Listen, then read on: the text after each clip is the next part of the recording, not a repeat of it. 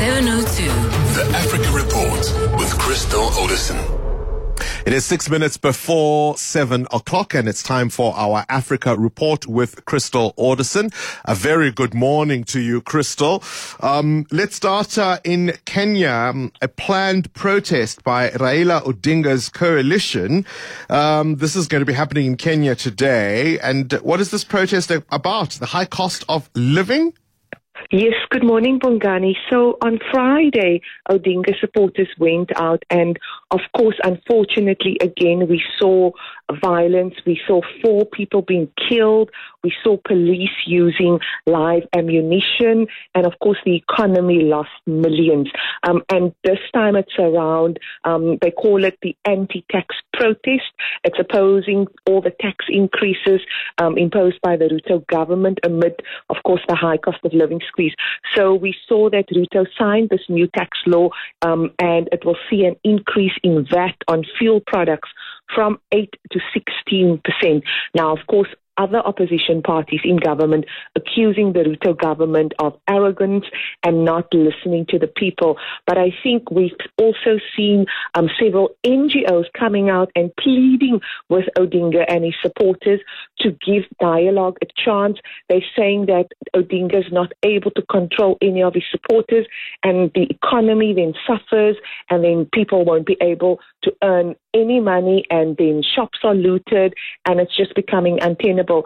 I do think, Bongani, that it is a legitimate issue. I think the cost of living squeeze in many countries in Africa, of course, playing havoc on people's livelihood. But I think on the other hand that we have seen Odinga has been desperate for political relevance in Kenya after he lost that election against Ruto. And I think that, of course, he's able to bring out supporters and often some analysts point out that he's not able to control his supporters. There's always violence and it just ends up really just causing havoc. And so whilst there's a legitimate issue that needs to be dealt with, this is perhaps not the way. And Raila, every so often, brings out his supporters, keeps the government ransom, and then ultimately you see these protests simply escalating. And now there is concern that because of the heavy-handed approach, in fact, the use of live ammunition, what will possibly happen is next, and could this escalate into unrest? Yeah, I mean, it's difficult not to see him as a bit of a spoiler. Particularly, of course, if you consider how much William Ruto seems to have really occupied the office, certainly on the international stage, Raila Odinga. It's difficult not to see him as a bit of a spoiler, despite the legitimacy of the cause he is bringing up. Let's stay, I suppose, in that part of the continent. East Africa now as a bloc, suggesting a military deployment to Sudan. Yes, and in fact, it was Ruto who led this meeting. Absolutely. The Intergovernmental Authority on Development, which is, of course, made up of 8 states in and around the Horn of Africa, which includes Somalia, Uganda, and Ethiopia. They're saying they're considering deploying troops into Sudan to protect and, really look after civilians, because we know since April the 15th, millions have been displaced. Hundreds and thousands have fled, and there's still no uptick completely, Bongani. Violence still happening, fighting between the army and RSF. And so this, I do think, is a welcome move.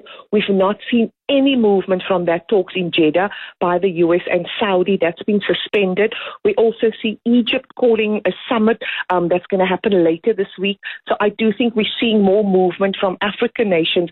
And I do think that if IGAD do decide to send these troops, I do think it's some input and some kind of discussion around what's Africa's involvement, because I do think these talks in Saudi have simply not yielded any results. Yeah, the more I hear from William Ruto, the more I like him, just in terms of that international statesman role. But you know how it is. Often leaders are popular elsewhere rather than in their own countries. Crystal Odison, that's where we'll have to leave it for this Wednesday's Africa Report.